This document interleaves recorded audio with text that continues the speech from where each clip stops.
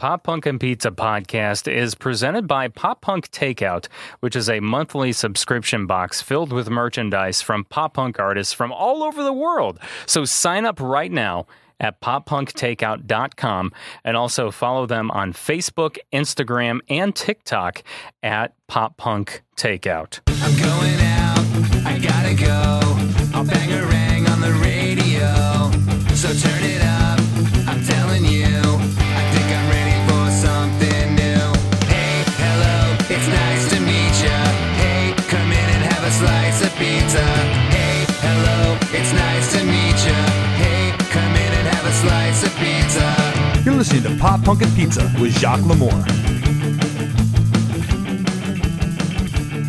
Yo, what is up? Welcome to Pop Punk and Pizza. I'm, of course, Jacques Lamour, your host. Forever grateful to have you here. It's the first episode, first live stream.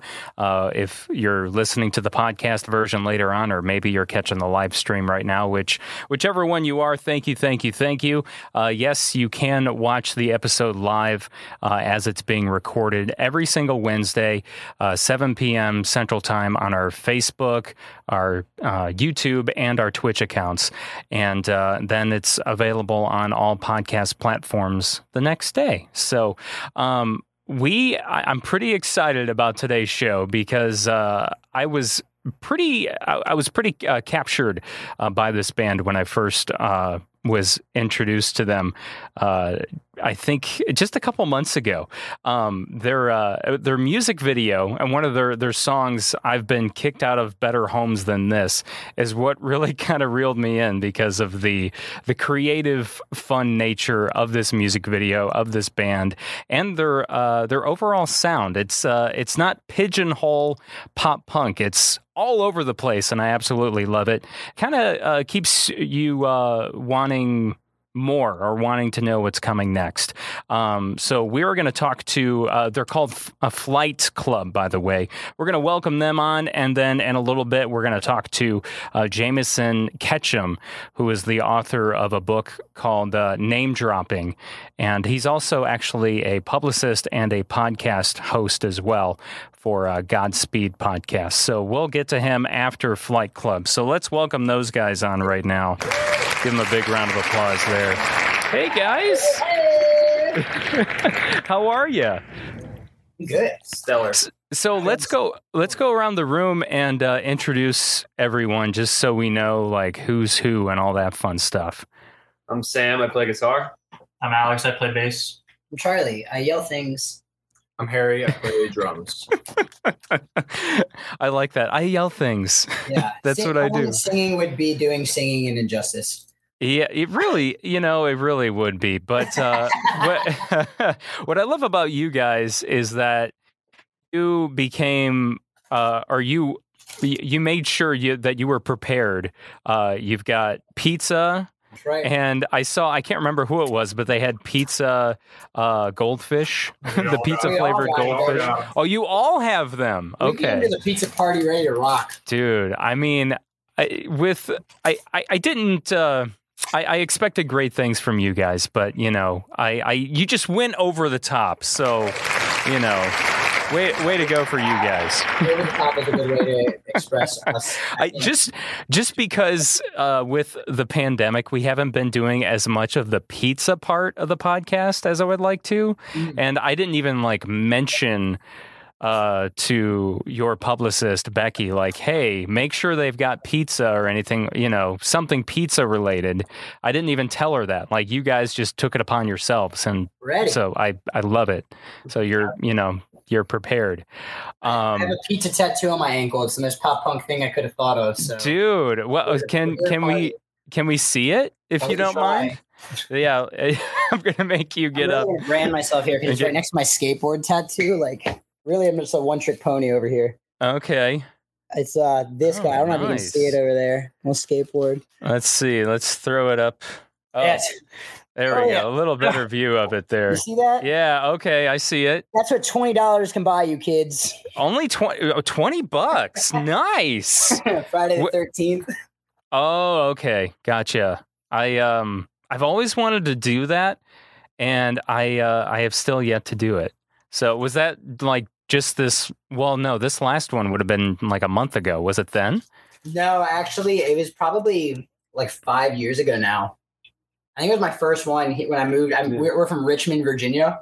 Right. That's where I had been introduced to the whole like Friday the 13th tattoo thing. Okay. And that was my first one. I saw a little pizza with a 13 dripping from it, and I said, "Yeah, it's cool, whatever." Like any of us. Hell yeah, man. 3 years. Yeah, well, it was hard last year with COVID. Yeah, it has been a while. Are you What's guys still in Virginia? Yep, Okay. Richmond. I was gonna say born and raised, but I guess we weren't at all. Oh, okay. Well, you said you said you moved, or did you say you moved to Richmond, or you moved from? When I moved to Richmond, I grew up in the middle of nowhere, like just shy of Northern Virginia. Okay. More cows than people, as we like to say. So I said nope and came to Richmond. Nice. That's awesome.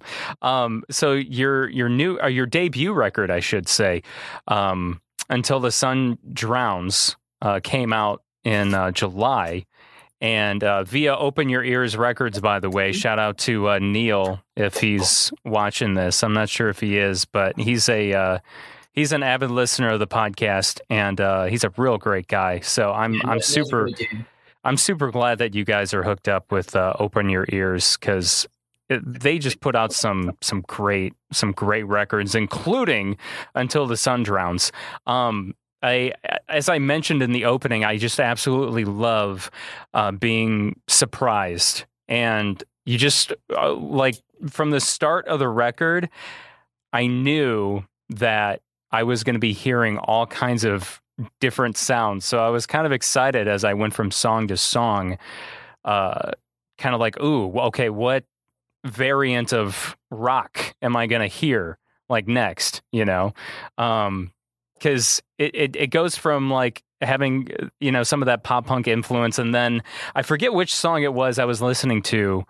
And I was like, this kind of reminds me of that early mid 2000s 90s alternative grunge kind of movement, like Pearl Jam, Soundgarden, not the vocals, but like the guitars and everything. I'm like, man, like this sounds so similar to that whole movement from the early 90s, but mixed with like all-time low vocals. And I'm like, and see, that's my thing. Like, I've never been a huge fan of like the, besides like, Green Day and Offspring and Blink, right, and those similar bands from the 90s alternative scene. I was never much for, Soundgarden and Pearl Jam and 21 Pilots. Like the vocals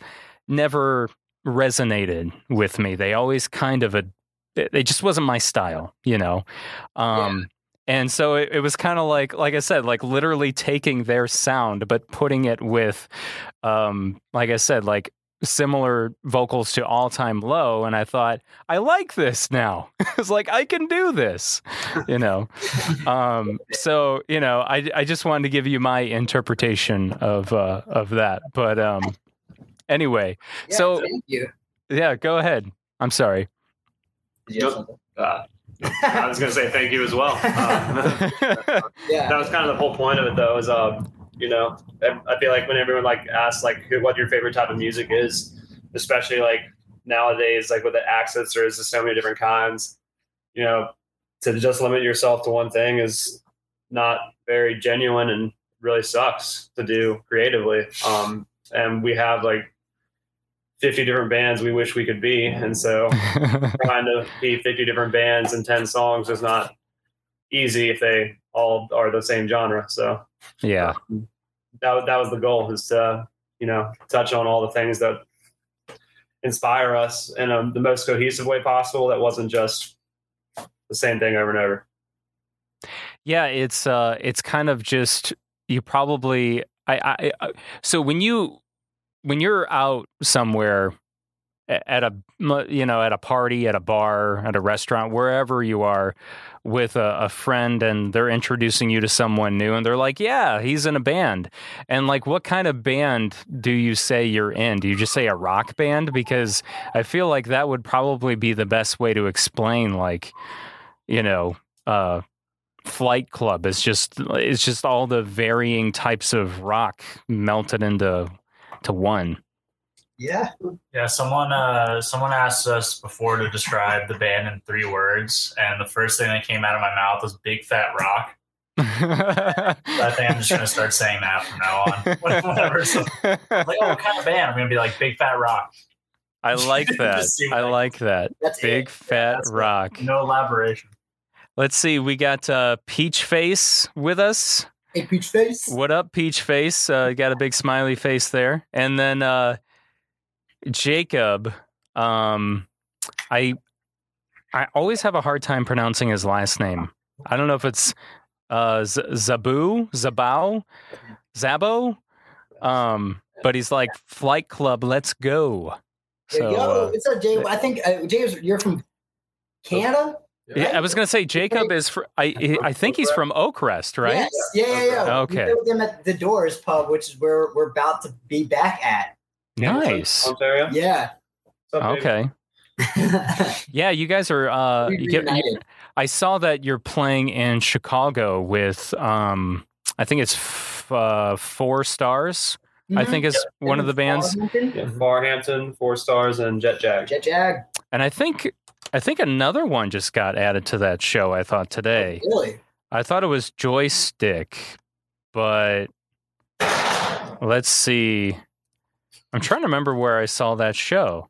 We're excited because some of our label mates on Open Your Ears, Guardrail, are from up there. We were hoping that they were going to get added to the show, and so I got a little excited when you said that. But I'm not going to get too ahead of myself. But we're hoping to hang out with Guardrail while we're up there. Is that where you're from? Yes. Yeah. Oh, I'm just south of Chicago. Let's see. Oh, maybe no. For some reason I thought I saw. It might have been might have been a different show I saw, but no. It like you said, it's Farhampton, Jet Jag, and 4 Stars. I think 4 Stars just got added. Yeah, 4 Stars is the one that got added. Okay. I think it might have been yesterday, honestly. Yeah, it could have been. But in case anyone is near Chicago wants to go to this show, it's happening Saturday, October 16th at Burlington. 21 plus show, 8 p.m. So it's bound to be a great show. Yeah, we had some shows in between Virginia and Chicago. We're going all the way up the East Coast, up to like Massachusetts, and then out west toward there. So we might be coming to you. Yeah, exactly. And I'm going to try to come out to that show because I would love to see you guys play and see because you're so energetic in your music videos. Like I love that you just I watch a lot of music videos obviously because I get, emails pitched to me all day long. And I'm not saying that to boast. It's nothing to boast about. It's just, that's the facts, right? So I see lots of music videos. Some are so-so, some are great, some are amazing, some are spectacular. And I think you guys are in the spectacular category because you just bring it up a whole notch. And it's like, if you didn't know any better, I mean, you would say like you guys are like the biggest band in the world just by the production value and the performance that you bring to your music videos, What's that? I said fake it till you make it. That's true. Shout out to Altamira Film Company and Spencer Cease are the 2 people that we worked on with all of our music videos. Oh, and Rachel Reinhardt and Ian Hurdle. They did our comeback video. We're very lucky. We got put into contact with a lot of great people who really just know how to put the extra mile in there. Harry's big, beautiful brain. He just has the visuals in his head, and he gets to pour it all out over the music videos. And I think a big part of it was, kind of like you said, like our live show, we really put a lot of ourselves into, and I think a lot of people will listen to our music and have their thoughts, whatever, good, bad, whatever, but then when they come and see us, I think they really get it. I think it really all falls into place. So it was kind of Harry's idea to be like, well, we're not playing shows over the pandemic. We have all this new music. How are we going to show people who Flight Club are without being in front of them? And that's where the videos came in. So thank you, man. It means the world. It means we're doing something right. Yeah, you're welcome. I just remember, getting the email from your publicist months ago and, showing me the video for I've been kicked out of better homes than this. And I laughed out loud watching this video. I'm like, wow, like this is hilarious, but so awesome at the same time. It's just pure energy and just having fun, and totally kind of bringing that rock star presence as well, but still not in a snobbish way. I feel like a lot of people say rock star, but it comes off in a snobbish way, but I don't mean it in that kind of way, just by, like I said, how well it's done. And I was also trying to figure out, I've been kicked out of better homes than this. That's a line from a movie, right?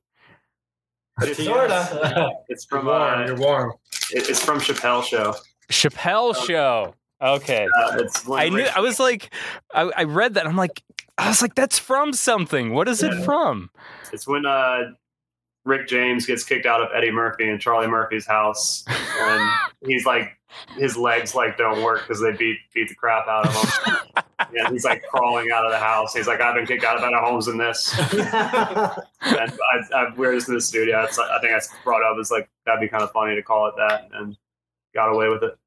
So that was, were you guys was one of you just watching Chappelle Show and thought that'd be great for a title? Or I think Sam has showed us that skit at least 200 times. It's still fun. Peach Face says you guys are the best rock band on the East Coast, which is, that's quite a compliment there. Metal band on the East Coast. Yeah. If you're not doing a wall of death to Peach Face, then I don't know. You're missing out. Becky says, agreed. Much love, Flight Club. That kind of rhymes, doesn't it? Much love, Flight Club. I like that. Thanks, girls. We were just hanging out with them. Oh, okay. We might know them, I think. I don't know. I mean, whether you do or not, it's just awesome that they're hanging out with us right now and watching you guys. So with Until the Sun Drowns, what else is? How did all the instrumentation come together for this? Because I feel like just because there's so many different songs and different feelings, and I imagine it's got to be, to me, it sounds, from a creative standpoint, it could be kind of hard to get this all together in an album, in one cohesive record. It's a lot of work putting together an album, obviously, and I would especially think in this case with so many different styles of rock going on. Yeah. I would say we started off with maybe just making a internal playlist of maybe all of us chose 5 songs that we wanted to at least touch at least one part of each song somewhere on our album, or what's inspiring us to make an album for the month we were in the studio. So that's probably the start of it, knowing that we had a playlist that really jumped all over the place, and maybe that kind of got us started to branching out and making everything cohesive and blending together from that original 30 of our favorite songs type of playlist into our 10 of our own. We owe a lot of it to Will too. Our Will Beasley produced the record, and he was patient with us being all over the place with styles and bringing it all together, and us not being too frustrating with how broad of a spectrum we wanted to do. He really helped kind of rank corral us into a organized fashion. Because you could be in a certain mood and working on a certain song, and it's just not clicking at that moment, and then just check out the next demo, and it's a completely different style of rock, and it just re-inspires everybody to get started on another project right there. So we were definitely hopping from song to song, demo to demo for the first few weeks in the studio, and then once it felt like it was all falling into place was when the extra details and the the small things to make it sync together, together.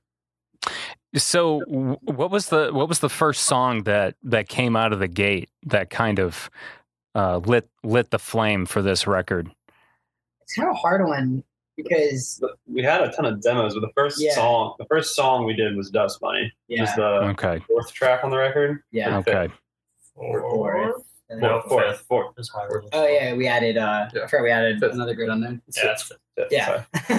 Yeah, that was the first one we worked on in the studio with Will. But going into it, we had like 30 plus demos, I'd say. Wow. Okay. So you guys really worked your asses off.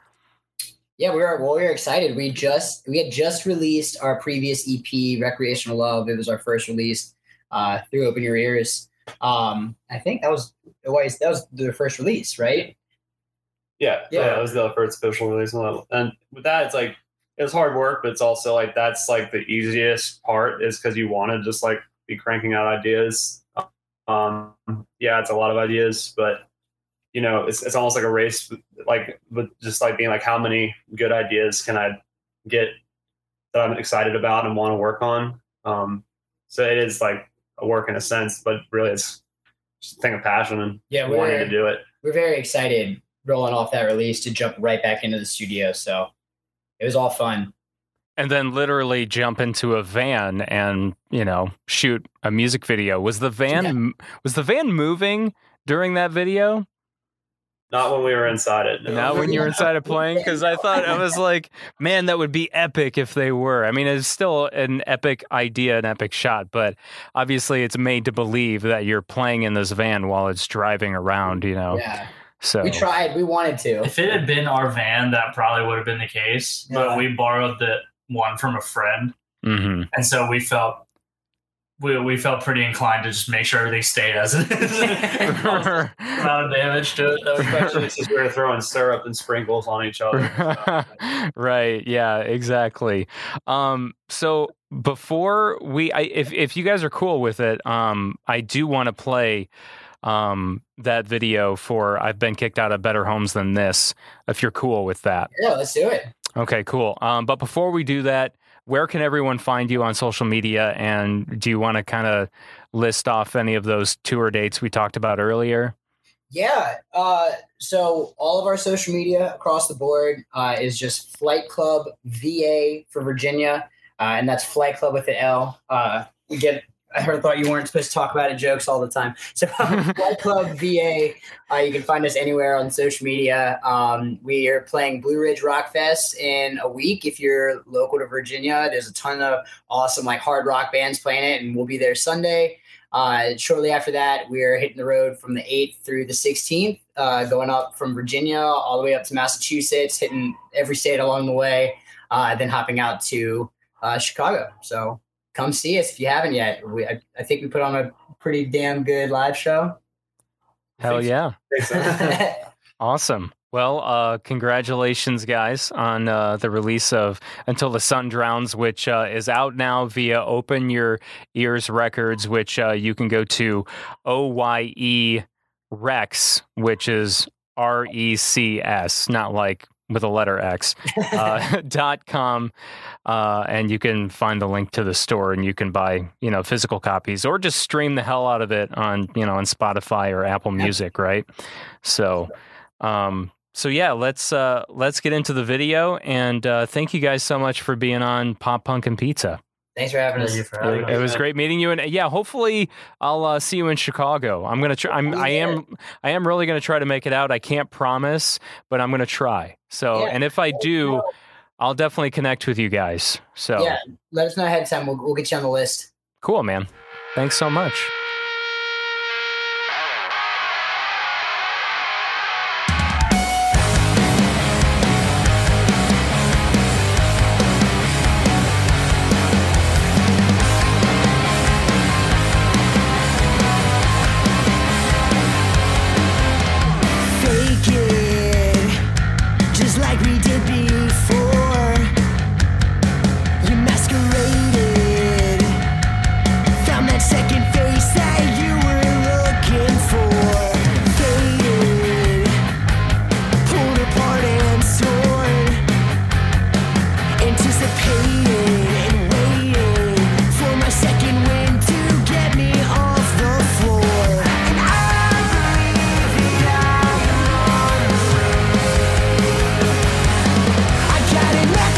self-destruction and it just won't quit. I got some nervous, nasty habits that I'm living with. They got me bending over backwards in the mirror again, staring eye to eye, trying to read between the lines.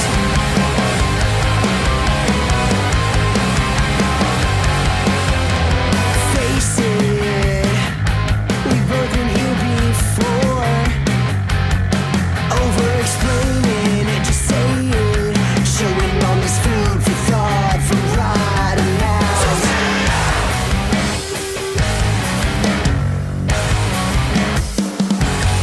I got enough of self-destruction and it just won't quit. I got some nervous, nasty habits that I'm living with. They got me bending over backwards in the mirror again, staring eye to eye, trying to read between the lines. Eye to eye, trying to read between the lines. Eye to eye, trying to read between.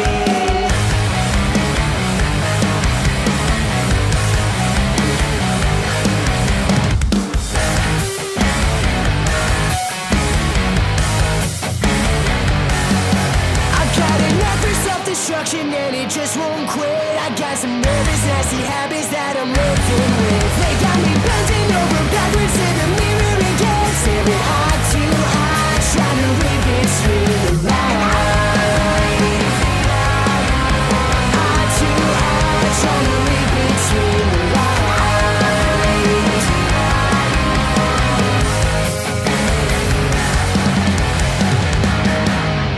All right, I've been kicked out of better homes than this by Flight Club. Let's give those guys another round of applause. If you haven't watched the music video for that, if you're not watching the video version of this podcast right now, you need to look up Flight Club on YouTube and find that music video because it's literally has become one of my favorite music videos to watch. But their brand new record, Until the Sun Drowns, out now via Open Your Ears Records. Before we get to our second guest this evening, just a quick reminder that we are presented by Pop Punk Takeout, which is a monthly subscription service. They deliver merchandise from pop punk artists from all over the world. They deliver it right to your door in a takeout box. You can get it delivered literally in a pizza takeout box or a Chinese food takeout box. And for this month, September, I believe pre-orders are still up for it. Their box is centered around Smart Punk Records, and one of the main artists that's being featured is Chris DeMakes, who's best known for Less Than Jake, but he also has released a solo record through Smart Punk and a book as well. So I'd imagine there might be some of those goodies in this special box. So you can sign up today at poppunktakeout.com and also follow them for updates on social media, Facebook, TikTok, and Instagram at poppunktakeout. So our second guest this evening, we have Jameson Ketchum, who is a publicist, also a fellow podcaster, and an author as well. He just wrote a book called Name Dropping, and actually the official title is longer than that. Let's see if I can get through it. Name Dropping, Seeking Creative Truth Through Trendy Altruism and Punk Rock. It just came out this past June. So let's welcome Jameson onto the podcast. Welcome, man. Hey, thank you so much for having me. Yeah, of course. Thanks for being on. How you been? I'm doing great. I should say thanks for saying the entire title as well. Yeah, it's like I figure most people and even yourself just probably just say, "Oh, name dropping," because I mean that's what's going to bring the actual book up, right? When people type it in, I imagine, like to Google or if they're wanting to read it on Kindle, I imagine probably just type in name dropping and it comes up. Yeah. And I think, thankfully, my name is unique enough as well. It's not, by Bob Jones or something. So that's true. I don't know any other Jameson Ketchums. So, I should hope not. Yeah, that works out well for you. I apologize that it took me so long to get back to your emails and stuff, but I was, interested because even the title alone, I was like, it made my head turn. I'm like, what is this really about? What are we going to talk about? Because, and just from reading your background a little bit, it sounds like you have a pretty collective experience in the music industry, not only from being a publicist, but you're also a podcaster as well, and obviously writing books. I think this is your second one, right? Yeah. The first one was kind of a college experiment book of like, can I finish a thing and put it out and have it make sense? But yeah, this is the first that feels really official with a publisher, with a clear directive, a clear story. But yeah, it's my second one. And you're right. Yeah. I feel like I probably, like a lot of people out there, tried everything in the music industry. Tried to adapt, I was a music journalist for years, and then I was like, man, I'm so tired of transcribing interviews. And then podcasts came along and you're like, perfect, I can do this. I can still do this. So let's start at the beginning. Like, when did music start for you? Were you a player as well? Did you play in bands too before you became a journalist, or? I have zero musical talent whatsoever. I always tell people that I tried to play guitar, and I think through doing interviews lately, I realized I really didn't try at all. It was more of like getting like a book that was the most dumbed down, here's how you play guitar, and trying to learn a chord and giving up by saying like, well, my hands are too small. It's just never going to happen. I'm not going to lie when I say, that's one of the reasons I love punk rock and pop punk so much. It's because it's usually so simple. Not all of it, though. There's, the more complicated stuff that I can't play. But that's why I ended up playing it myself in a band for so many years, is because the power chord was my thing. I could do that easily, and I couldn't do all the other complicated chords or play solos, so I just played power chords. And I don't think I had any like idea of that type of playing or that type of thing when I was young. In fact, a couple of months ago, I was telling a musician friend that I was like, hey, look, like I can play, this was the one note that I learned before I completely gave up. I can play a C, and I did it. And he goes, that's not even it. Bro, that's a G. Okay. Yeah. That's a G minor 7th, or I got whatever. Nowhere. Yeah. And you're like, oh man. All those years. You're like, this is a C chord, everyone. And it's like, you're probably thinking, man, I showed that to so-and-so from that well-known band, I was like, oh, I can play a C chord, see? And, yep. I was like, hey, Burt McCracken, check out my C chord. I could probably play with you someday. I'm on my way. Okay, bro. Okay, sure. Yeah. So when did you, obviously you were probably a music fan from high school or even before high school. What got you into just being a big fan of music? Yeah, I think like if I really try to think back, the furthest I can go, for one, I remember my mom listening to Neil Diamond when I was a little kid. The song "Coming to America," and just thinking like, this is just like the heaviest thing I've ever heard. Like this is rock music, There was just something, about that like pump up, Sorry, I have to laugh. I just think that's so funny. Oh, it's so great. It's so. I listened to that song the other day because I hadn't heard it in years, and I was like, this is like, I'm still getting jazzed by this song. But as far as something, hardcore, man. Yeah. As far as something I think that was like my own, it's definitely like early Green Day, and then MXPX was like the first band that I ever got. I'm wearing an MXPX hat right now. How ridiculous. Oh yeah, I didn't even notice that until now. Yeah. How I missed that. So I think that was the band that was the first one that was like, I didn't get it from an older sibling or a friend or anything. It was just like, oh, this is mine. And now I'm really, really obsessed with it. And I can't really explain why. And I just bought this hat a couple weeks ago, and I was like, man, like I've been listening to that band since, I was in 7th grade. So 20 some years. So it's super weird to be that old and then to think, oh yeah, bands have been in your life for that long consistently. Yeah, it is a weird feeling. I think for me, I think I was introduced to them like in 99, maybe. And I was 9 years old and I'm 31 now. So yeah, that's I'm bad at math, Pretty but close that's to me, yeah. that's that I was going to say that's about 20 years, right? Somewhere around there.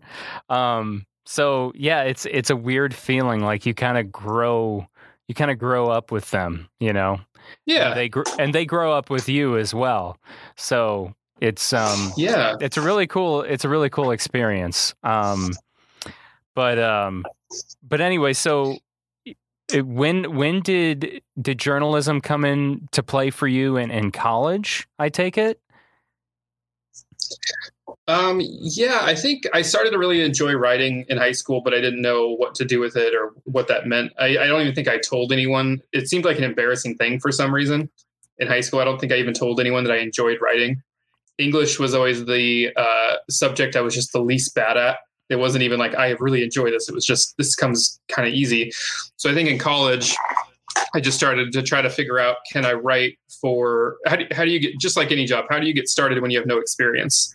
Why apply to things and say, hey, I have nothing for you to read, but I'd really like to write for you.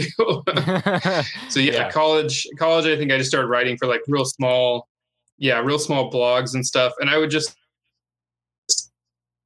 worked at the university a lot.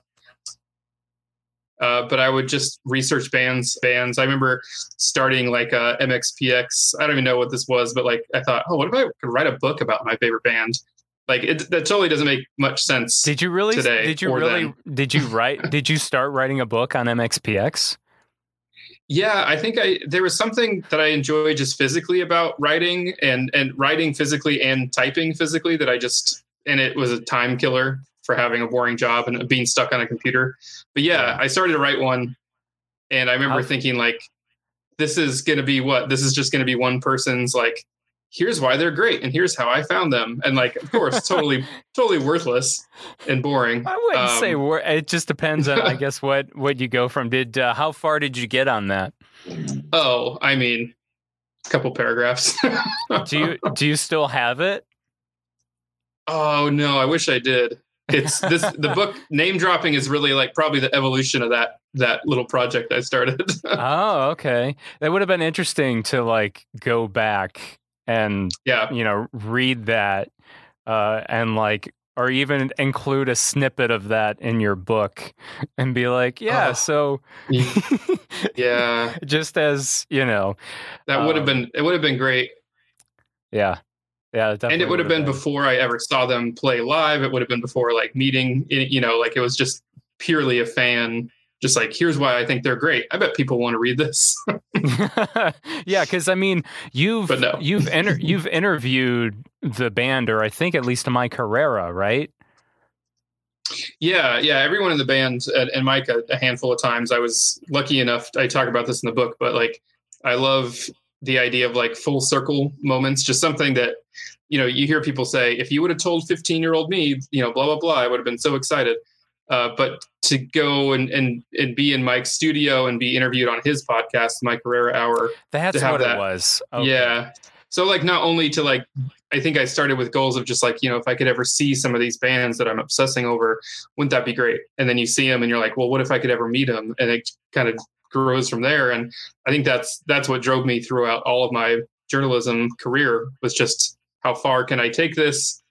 Can I meet or work, or maybe in some cases work for somebody that I've looked up to for years and years? Like, is that, I don't know, it feels like a weird kind of fantasy or a weird dream to say, how close can I get to this person that I think is like so far from me and so like untouchable in a way?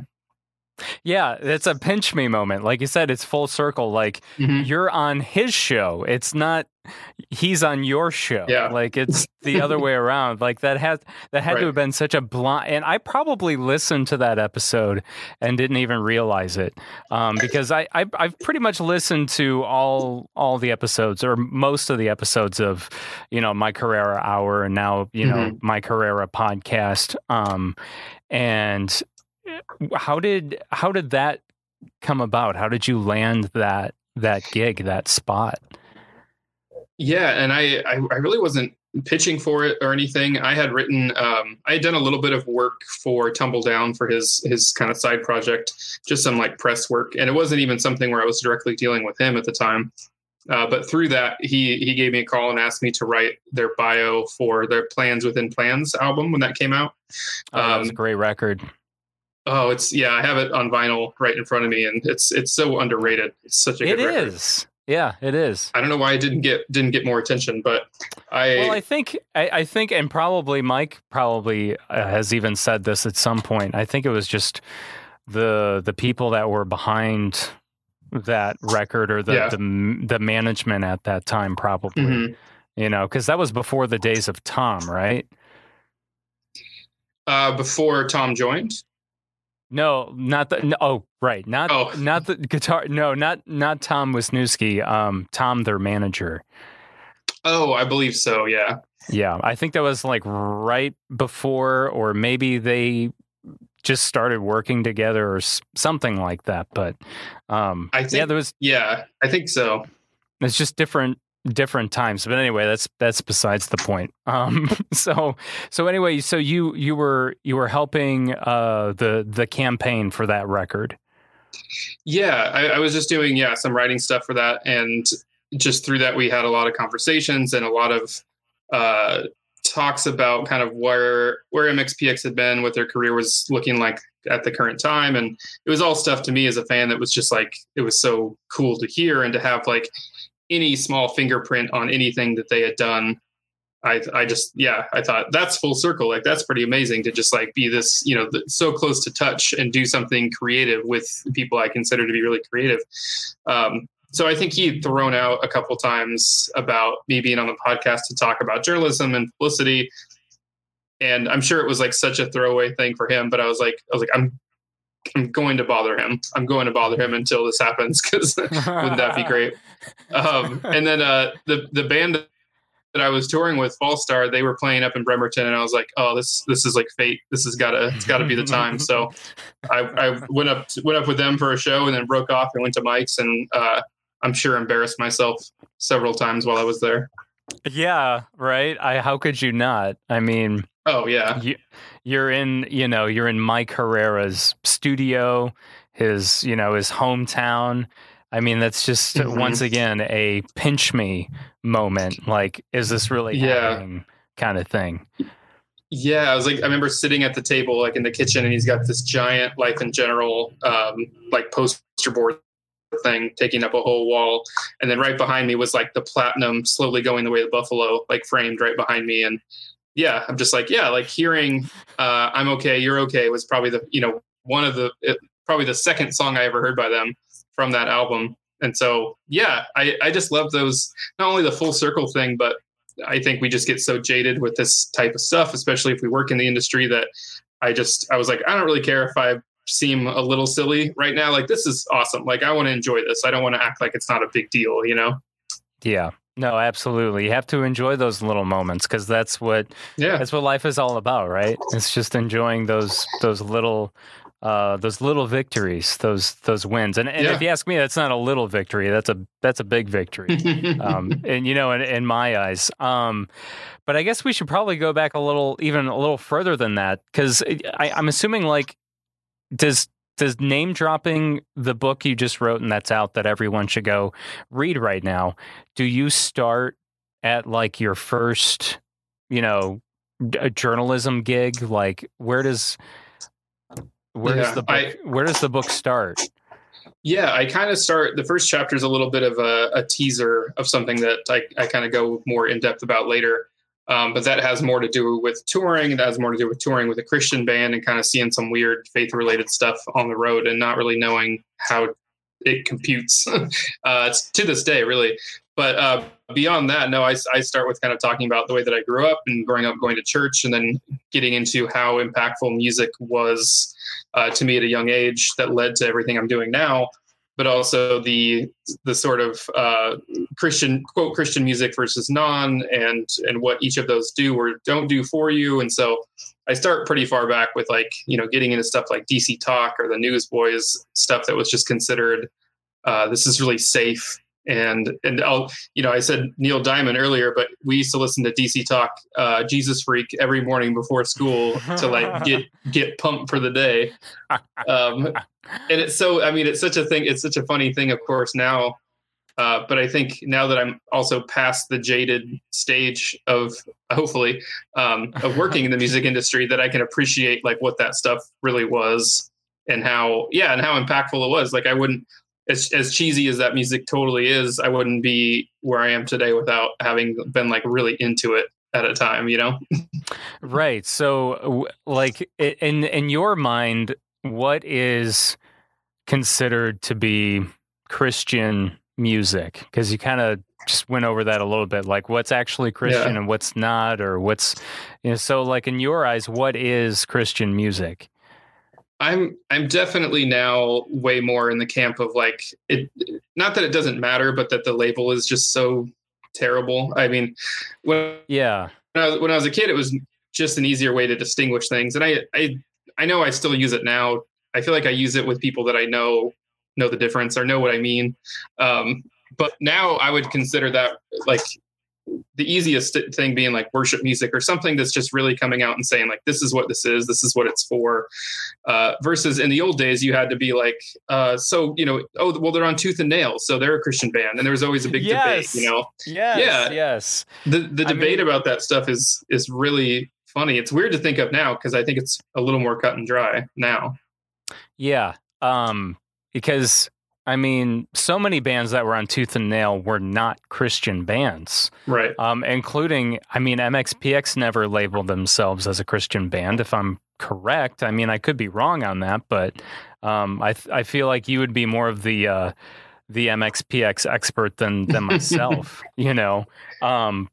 But yeah, it was so strange, to come across some of those bands and be like, oh yeah, they're Christian because they're signed to Tooth and Nail. Yeah, it's gotten even weirder since then. I mean, the fact now that Under Oath, will say shit in a song, and that's so seemingly to them, and then to fans as well, that's so blatantly over the line of it can't be Christian music. And I know that there's a whole thing with Under Oath, but it's just funny that to look back and realize that, we were like setting up these rules for what was and wasn't Christian music. And the title of Christian music is problematic to begin with, but we were setting up, I don't know, I saw their drummer smoking a cigarette after the last show, therefore not Christian. And it's like, well, but somebody else at my church might not care about, it's just none of it makes any sense at all. Yeah. Yeah. And I think that's why I remember I think it was with, I was having a conversation with Randy Winter from Red Jumpsuit Apparatus. And, some people have, and including myself, I've thought and understood that they were a Christian band, but it sounded like he himself, they don't like to actually use that label. They consider themselves to be more, he said, more spiritual. And I think part of that is one of the things you just said about, so-and-so was smoking a cigarette after the show. Like, stuff like that. Because I don't think they're not anti, they're okay with people drinking at their shows and things like that. But they're spiritual and they love God and they're, they are Christians themselves. But I think, they don't like to, and I could be wrong on that. But I think that's kind of what he was saying. Like more like they're more spiritual than, being, and maybe that has something to do with what you're talking about too.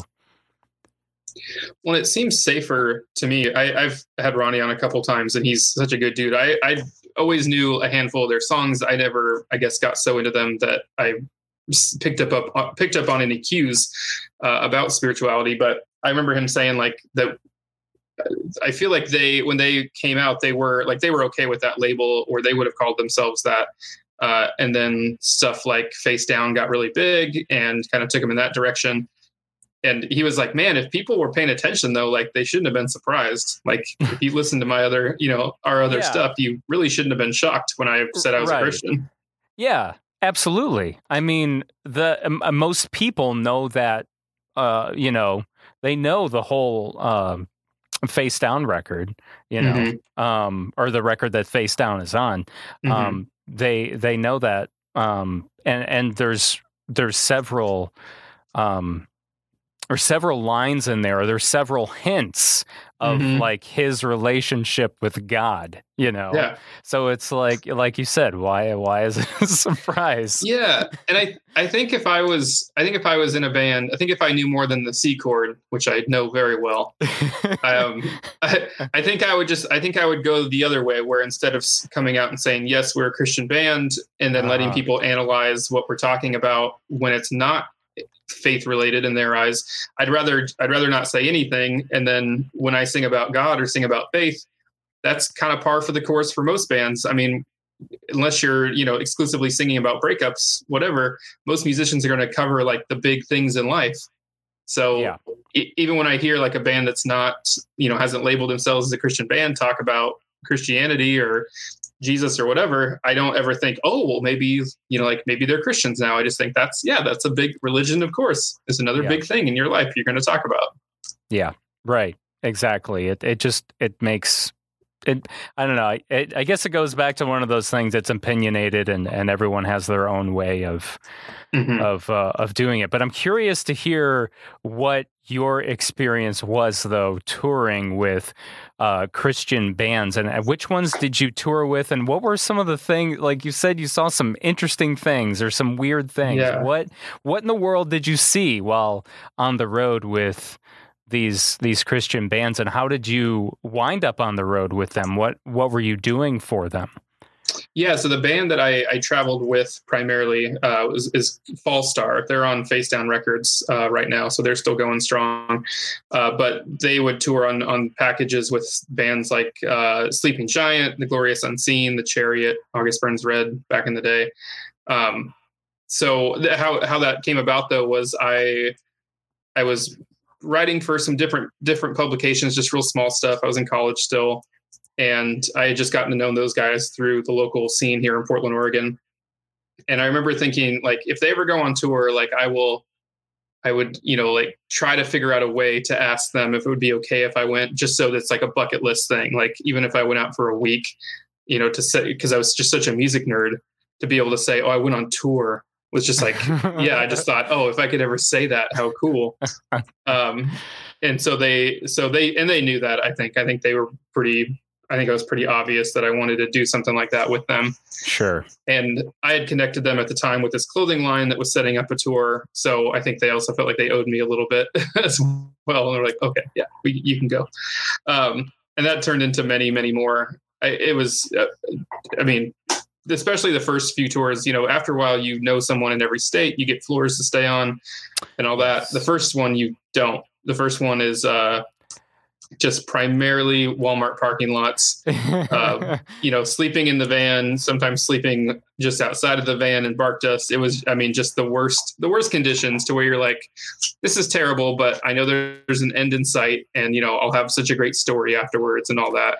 Yeah. So back up though. I got to hear, do you have any interesting stories of Hotel Walmart? Because I've had a few from over the years of just incidences that have happened at Walmarts while I stayed there in their parking lots. So like for you, do you have any interesting stories while sleeping in Walmart parking lots? Oh man. Yeah. So when we'd be with other bands, we would try to do a circle the wagons thing where, you circle all your vans and your trailers up so that you could sleep in the middle of that circle and you'd feel protected. You'd feel like you're close enough to your gear. That was kind of the ideal situation. There's overnight Walmarts where they don't mind if you sleep there, of course, but they don't like people sleeping outside of their vans. Right. So yeah, which we'd find out every night pretty much, and still do it. But yep. But they would always, in the morning, they would always send out, it was like they were sending out their intern, or like they'd send out like the youngest person or the oldest person who worked there. You could tell someone just like drew the short straw to be like, no, you go talk to him. No, you go talk to him. So we'd get some like, whatever, 16, 17-year-old kid that was like, hey guys, you're not allowed to sleep out here. And a lot of the first couple of times I remember hearing the guy and being like, I'm just going to pretend like I'm still asleep. Somebody else can deal with it. And then later somebody would be like, oh yeah, that's what I was doing too. Oh yeah, that's what I was doing too. So people would just ignore the kid, and sometimes they just go away. But it was stuff like that. It was stuff like, we were always really respectful. We wouldn't, try not to go, pee in a corner somewhere. We tried to actually go into the store, but not all the bands we were with would follow those same rules. So of course not. Kicked out of plenty of them. Yeah. Yeah. So anyway, continuing on with the rest of the story. I just had to hear. Oh yeah. Yeah. And that's 1/10 of the weird stuff that would happen at Walmart. But yeah. Oh yeah. Yeah. I'll try not to give away too much just because this is the beginning of the book, but like there were some bands that we were out with that were very charismatic and very about healing, and some stuff with like demonic possession as well. So we saw some really strange things that I, to this day, still talk to my friends about that were there, still debate if it was real. It challenged like everybody to like kind of rethink their whole structure of belief, because we were sitting there saying like, well, yeah, we're these Christian dudes and we're out here like trying to, like spread this message. Yet we'd see something like somebody get healed and we'd be like, no, that's not real. That's not legit. So it was this big challenge to be like, all right, well, what if we're all in, we should be all in and believe this very weird stuff we're seeing. There's guys, I talk about this a lot in the book, but Tommy Green from the band Sleeping Giant, where that dude will just pray for anyone, any healing, anything you got, without like any hesitation, without any sort of like, well, I don't know if like that's going to get healed. He's just so all in. So as much as you might start to think, man, I don't know if I believe the same way or to the same extent, you're still just like, man, but like good for him. Like I admire the heck out of anyone that's that all about it, I guess, and that confident in it. So no, I mean, we saw again what I believe, I think, to be people being healed from sicknesses, from broken bones.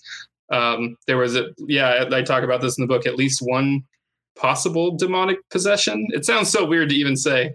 So was this at a show? Like someone was possessed at a show, and one of the dudes from the band healed this demonic person? This girl talked about how she was at a different huge Christian festival a few days before, and she had seen someone like get healed from a possession, and she was worried that like something kind of hung on to her, I think. It wasn't. The thing is, it wasn't any sort of like movie thing where she was flailing about or anything like that, or talking in a weird voice. Like that's certainly what I expected. Right? Yeah. Yeah. So it wasn't anything like movie like that. But still, just some pretty unexplainable weird stuff to where Tommy and this guy Chad Johnson, who was on the tour, he used to work at Tooth and Nail. They just prayed over her a bunch. And later, when I talked to Chad a few years later, I was like, how did you have like that confidence to do that? And how'd you know what to say and all that? And he's like, oh, I had no idea what I was doing. He's like, I just kept praying, like, help me figure out what to say. Help me figure out what to do. I don't know if any of this is real, but I'm going to keep trying to help, Yeah. Very interesting. Yeah. Still don't know what I think about it years later. I don't know what I think about that either, honestly. But once again, that's up to everyone's own judgment and whatnot. So, and I hope that I present stories like that in the book without an agenda or anything. Like, I don't feel like I wrap it up with like, and Jesus did this and Jesus is the best. More just like, here's the thing I saw, super weird, don't know what to tell you. Yeah. No, and it definitely sounds like, I mean, just from you telling the story now, I'm not feeling like you're, pushing anyone in a certain direction. You're just saying, yeah, this thing happened and I don't know. Yeah. It was strange. I don't really know how to explain it or how I even feel about it. Yeah. You know? So and I think just to think about these things happening at these like hardcore shows, like, I mean, this wasn't during it was afterwards and stuff, but just not a world that I was aware existed within music for sure. Right. Well, I got to dive more in to name dropping then. Seeking creative truth through trendy altruism and punk rock. Long title, but it sounds like this thing is chock full of amazing stories that you've experienced. So where can people find the book? Yeah, it's still just digital for the time being. So Amazon is your best bet. And again, looking up name dropping with my name, Jameson Ketchum, is the best way to find that. I've actually been asking people lately to review it too on Amazon. It's something that can be done, for free. You don't have to buy the book to review it or anything. But Amazon, is the best bet. And then I'll have some physical copies here down the road as well. Okay, cool. And then is Godspeed podcast still going? It is, yeah. I've had to pull back a little bit, obviously, in doing promo for the book and stuff, but we're coming up on 200 episodes here pretty soon. So, if anyone wants to check that out, Godspeed Podcast. It's a lot of musicians. Also have, thank you, Also have, it's a lot of musicians. Our episode that's up right now is Maddie Mullins from Memphis Mayfire. So musicians, authors, comics. Try to just do anybody that's creative that I'm interested in and that I think is kind of doing something a little bit different and standing out a bit. Yeah. Well, that sounds awesome, man. So check that out. And then are you still offering publicity services too, or have you kind of pulled back on that or? Yeah, I've had to pull back too on that. The last thing I worked on was a friend's book. Lindsay Manfredi from the band Cold put out a book last year. Yeah. And so I remember that. Yeah. So I did some work with her. That was the last big project, but it's nice to be able to say yes or say no to certain things and say yes to others when I have the time versus it being, a full-time gig that I gotta do all the time. So That's still, it's still on the table, but the book obviously is the biggest focus for now. Okay, cool. Where's the best place people can find you online or even just like a link to the book? I know you said Amazon, but sure. Yeah, Amazon for the book, and then really my main hub for things has been Instagram. So it's a name dropping book, all one word.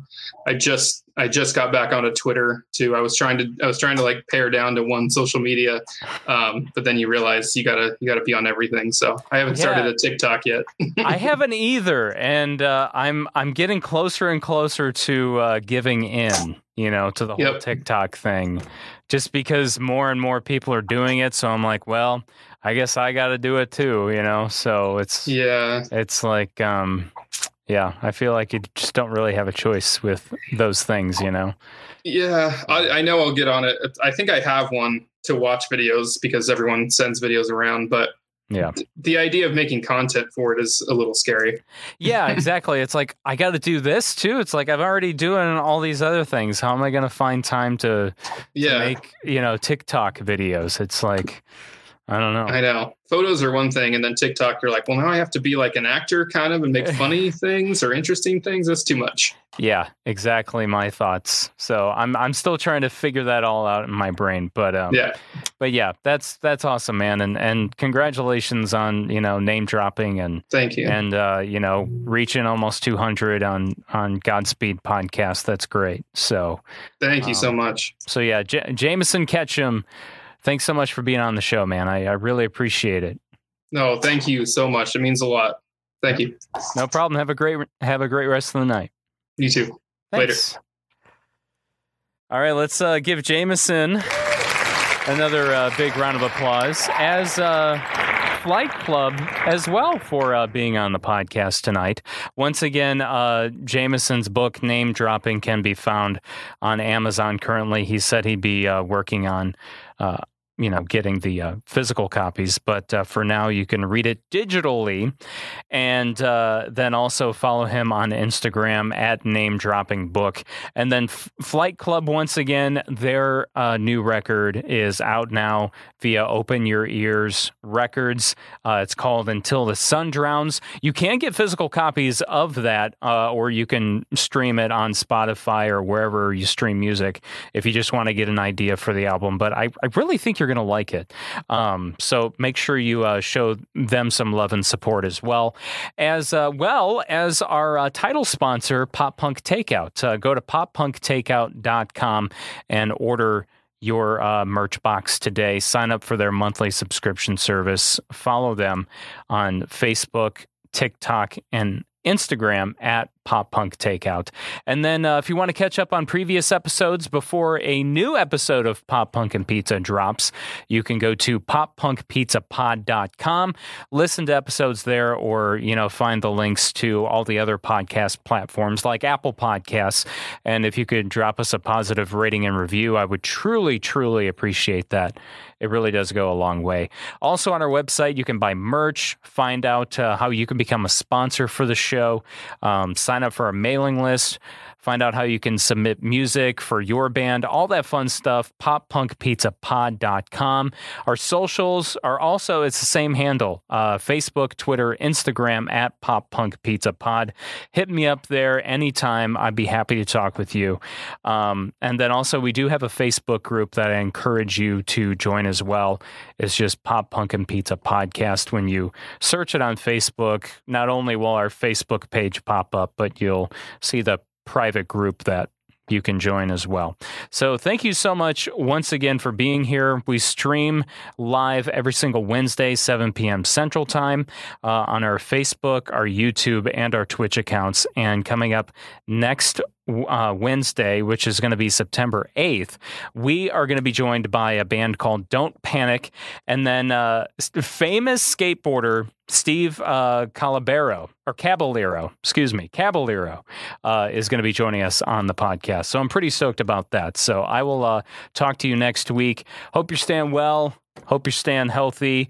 And thank you, Brittany Edwards, chiming in, says, great show. I'm going to watch it again with my brother. He just tuned in. And she says, happy 1st of September, y'all. All right. Thank you, guys. Have a good one. Hey, hello, it's nice to meet you.